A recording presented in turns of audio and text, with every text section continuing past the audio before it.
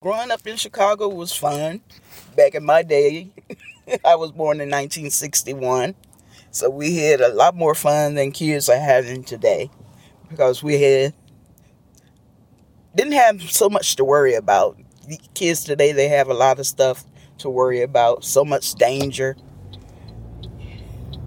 and issues are going on with them, but we had fun. We made ourselves have fun. We had a lot more imagination. We didn't have computers and cell phones and all that different stuff when we were coming up, so it was a lot more different. There was no gun violence. It was gun violence, but not as much as it is now. When do you remember your first gun violence? How old were you?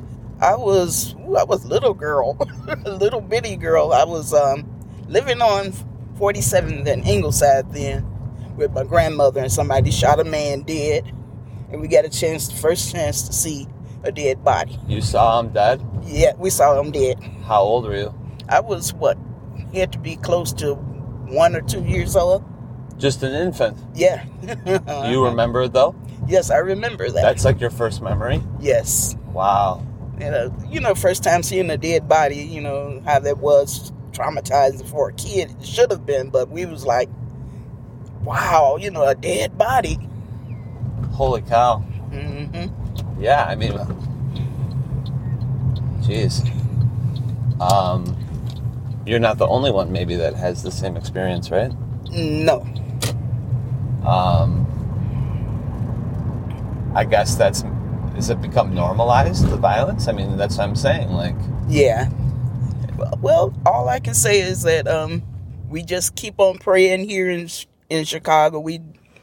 I can say that Chicago is a praying city, and we pray, and we continue to pray, even though, sometimes it look like it's not going to end, but God has the last say in everything, so it could be worse. There won't be anybody left to pray. There won't be anybody left to pray? Yeah. God is always going to have somebody left to pray. There's going to be, but God protects his own. So that's what I can say. God protects his own because he has protected me all these 61 years that I've been living. Yeah. And I get up pretty early to go to work, and God has protected me going on the buses and stuff. So, do you feel like the buses are dangerous now? Yes, they're dangerous, but I keep a prayer in my heart. I mean, you're taking the Uber Lyft because because you got the bag today. You're going. Yeah, I take it quite often, going back and forth to church. Yeah, and different places. I go even sometimes to work. I work at the University of Chicago. Okay. So you worked there for a while. Mm-hmm. For a long time. Yeah, I've been there close to 30 years now. Awesome. Yes. People don't do that anymore either, right? Work for one job for 30 years. Yeah, I've had several jobs before that, but that was my last stop. I was like, this is the job. You'll retire pretty soon from Yes, 4 years. In 4 years. Yeah. Cool. Good for you. Yes. I'm looking forward to that because I've worked since I'm 13 years old. Wow. Yep. What's your first thing that you want to do when you retire? First thing I want to do is to travel a little bit. Yeah. Travel more because I do still travel now, but I want to travel more, see some things that I haven't seen, and help others. I want to do like a ministry of helping people, like shelter, helping those in the shelters and stuff like that. What's your take on all the migrants coming in? Because I have no problem with the migrants. I just pray for our safety. Because even though we don't know them, and I feel sorry for them that the situation that they're in and what they're going through, but we still have to be kind of cautious of them because we don't know them. So we just pray for our own safety, and we pray for their safety as well. Do you think that I'm the type of person, I'll give you my shirt off my back if I could. Yeah. So I have no problem helping anyone.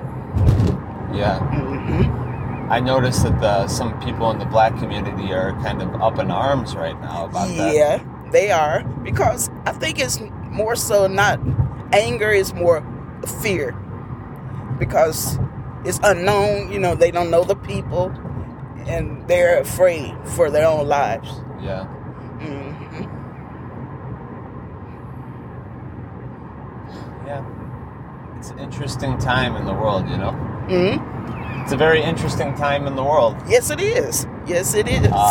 Yes, it is an interesting time. But we also have to understand, as far as biblical, these things have to happen because the Bible has to be fulfilled.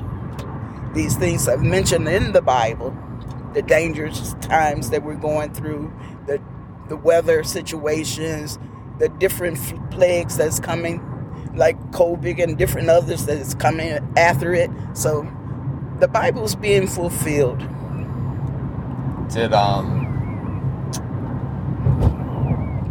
What was that like going to church during COVID? Well, we were some of us were still in church. Then we had most our elderly members, they stayed home, and we did YouTube or Facebook Live for them, so they had church at home. Some of them was on the phone, conferences and everything. So it was interesting, even though I worked all through the COVID. You didn't get any breaks? No, I was at work every day, taking care and cleaning up behind those that had COVID that came into the hospital. But God took care of us. I didn't get COVID, didn't get sick, so God is good. Yeah. Do you know what you never got COVID? No, never had COVID. Do you know what your blood type is? Huh? Do you know what kind of blood type you have? No. I don't know. Does that have anything to do with the blood type? I think so. You think so? I think there's a lot of people that never got COVID. Yeah. So we had to suit up and... You worked at you work at the hospital? Yes, I worked in the hospital, cleaning up behind the doctors. Each room that they went in, we had to go in and bleach it down and everything. And you never got COVID? Never got COVID. Not saying that some didn't, because some did, but the shift that I work on, which is the day shift, we never got COVID, but the second shift did. So we had to go in the actual rooms and clean up the rooms. Yeah. Did you get sick in the fall of 2019? Do you remember that far back? Did you get a crazy flu before COVID? What year? 2019. Oh, no. No. You remember when those kids, they were at University of Chicago, that they had the mystery vaping illness? Yes, I remember that. They died down there, right? Yeah, they did. But God is good again. He took care of me. Yeah. I think I've had the flu one time. That was in your whole life? Yes, one time in my whole life. I think you have the special kind of blood. Okay, I must have the special kind of blood, and that was when I was 21, somewhere around there. You should find out at... I'm going to find out. At work. Yeah. Ask them if they could test your blood. Yeah, I'm going to find out. Because you never had COVID. But make sure that they don't make you into a guinea pig. Okay. Because they're good for that. Yeah. They got all kind of researchers and everything at the university. Yeah. But I took the COVID tests and everything. So you want to take your retirement on the beach, not inside the laboratory? Oh, well, no. Not inside the laboratory, no.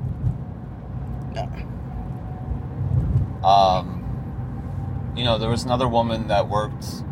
She might have even been probably your colleague. But I don't know if she was at University of Chicago. She might have been at Northwestern. She was really upset that she was being forced to get vaccinated. Oh, yeah. A lot of the people that I worked with at the university, they were upset about that same thing because they felt like it should have been their choice. Yeah, well, because she was working in this emergency setting, moving all the bodies around of all the people that had COVID. Exactly. She's like, my choice. Exactly, my body, my choice. I'm working with these people, and I don't have COVID. Right. Why do I need to get the vaccine? Exactly. That's what the argument was at the university. Yes. That I worked for 30 years doing this. Why am I going to lose my job now? Right.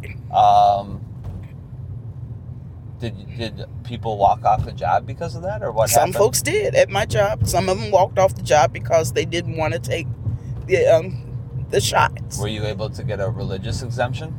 Yes, some of them had their religious exemption. They did. Yeah. And some of them actually left because they were saying it was mandatory to do the shots, or you got to go home, or you're going to get fired. But because University of Chicago is a Catholic school, right? Yes, it is. Yeah. Mm-hmm. Yes, it is. So it was up to us. Yeah. Mm-hmm.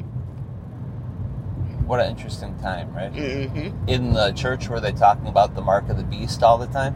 Mm-hmm. How do you attribute, what do you think the mark of the beast is? The mark of the beast is, the Bible speaks of it as the mark of the beast is the Antichrist.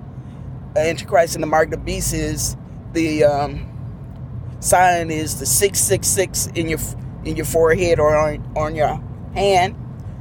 That is the sign of the devil. The devil. So we were taught as a kid not to accept the mark, because we're living in a day and time, and it's going to come real soon, get a little bit closer to us. For us right now, they're starting putting chips in you, right? I would say to receive money or whatever. Yeah. So that is the modern day signs of the time, or the mark of the beast.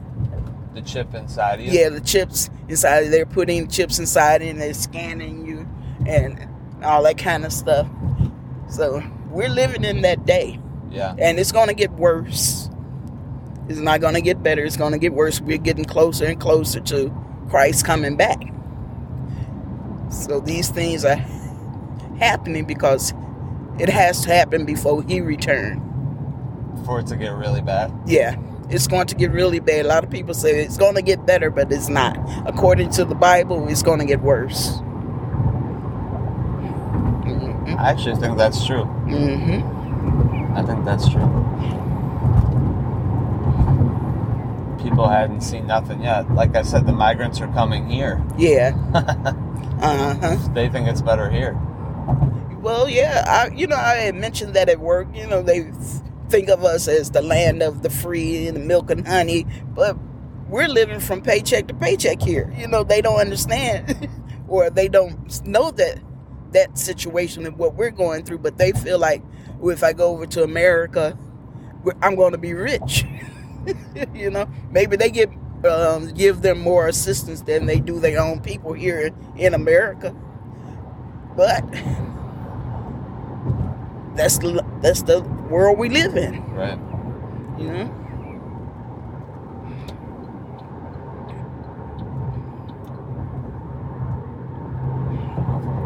Like I said earlier, I have nothing against them. I pray for them, for their safety, but I also look out for my own safety. I have to be wise when it comes to those kind of situations.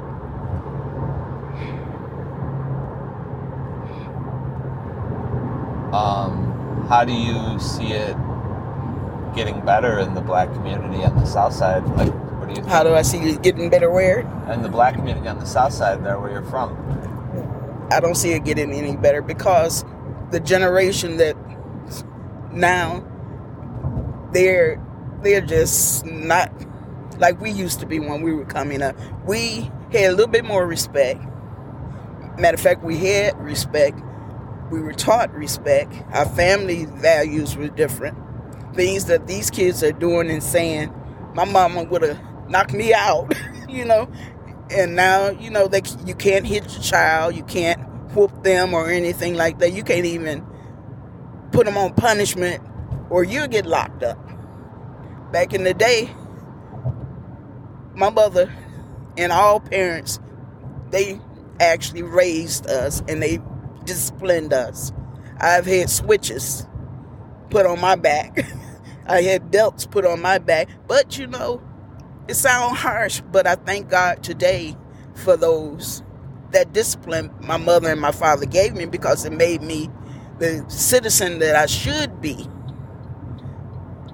in this world. Because the kids where they're going now is just, they're not going to meet good fate. They're going down the drain fast. because there's so much violence in them. They have no respect, as I said earlier, and everything is a fight. But they fight to the death. We fought back in the day, but we didn't fight with guns and knives and all that. We fought with our hands. So we're living in a different day. Now you can't even talk to a young person. If you talk to them, they want to cuss you out or want to hurt you. So you have to be cautious again concerning that. You hear what they say and keep it moving. Don't get in an altercation with them. But I pray for the young people. I pray for them that God will intervene and help them out. But some of them come from broken homes. Some of them have just a mother. Some just have a father, whatever. Some don't have any parent. So we have to understand that situation too. Yeah. And some was raised by your grandmother or your grandfather, whatever. So we have to really understand that and pray for these young people. And I listen to them sometimes. They're not afraid to die. Is the church letting them down? Is the church letting them down? No. Well, I don't say all the churches are letting them down because, first of all, everything that happens at home first. Yeah. It have to happen at home. Your parent have to step up and be a parent. But we got so many parents that are trying to be the friend, or they had the kids young. And so they don't know how to be a parent. Right here at this yellow building. Yeah. Right here? Yes. Okay. Uh-huh. I'll get you across the street here. Okay. I thank you for this. I'll pull into the alley right here. Okay. Is that good? Yes, that's good. Thanks for sharing. Thank you. I enjoyed it. I enjoyed the ride. No good solutions, right? No good solution. The solution is prayer. If we continue to pray. Amen. Amen. Have a good trip.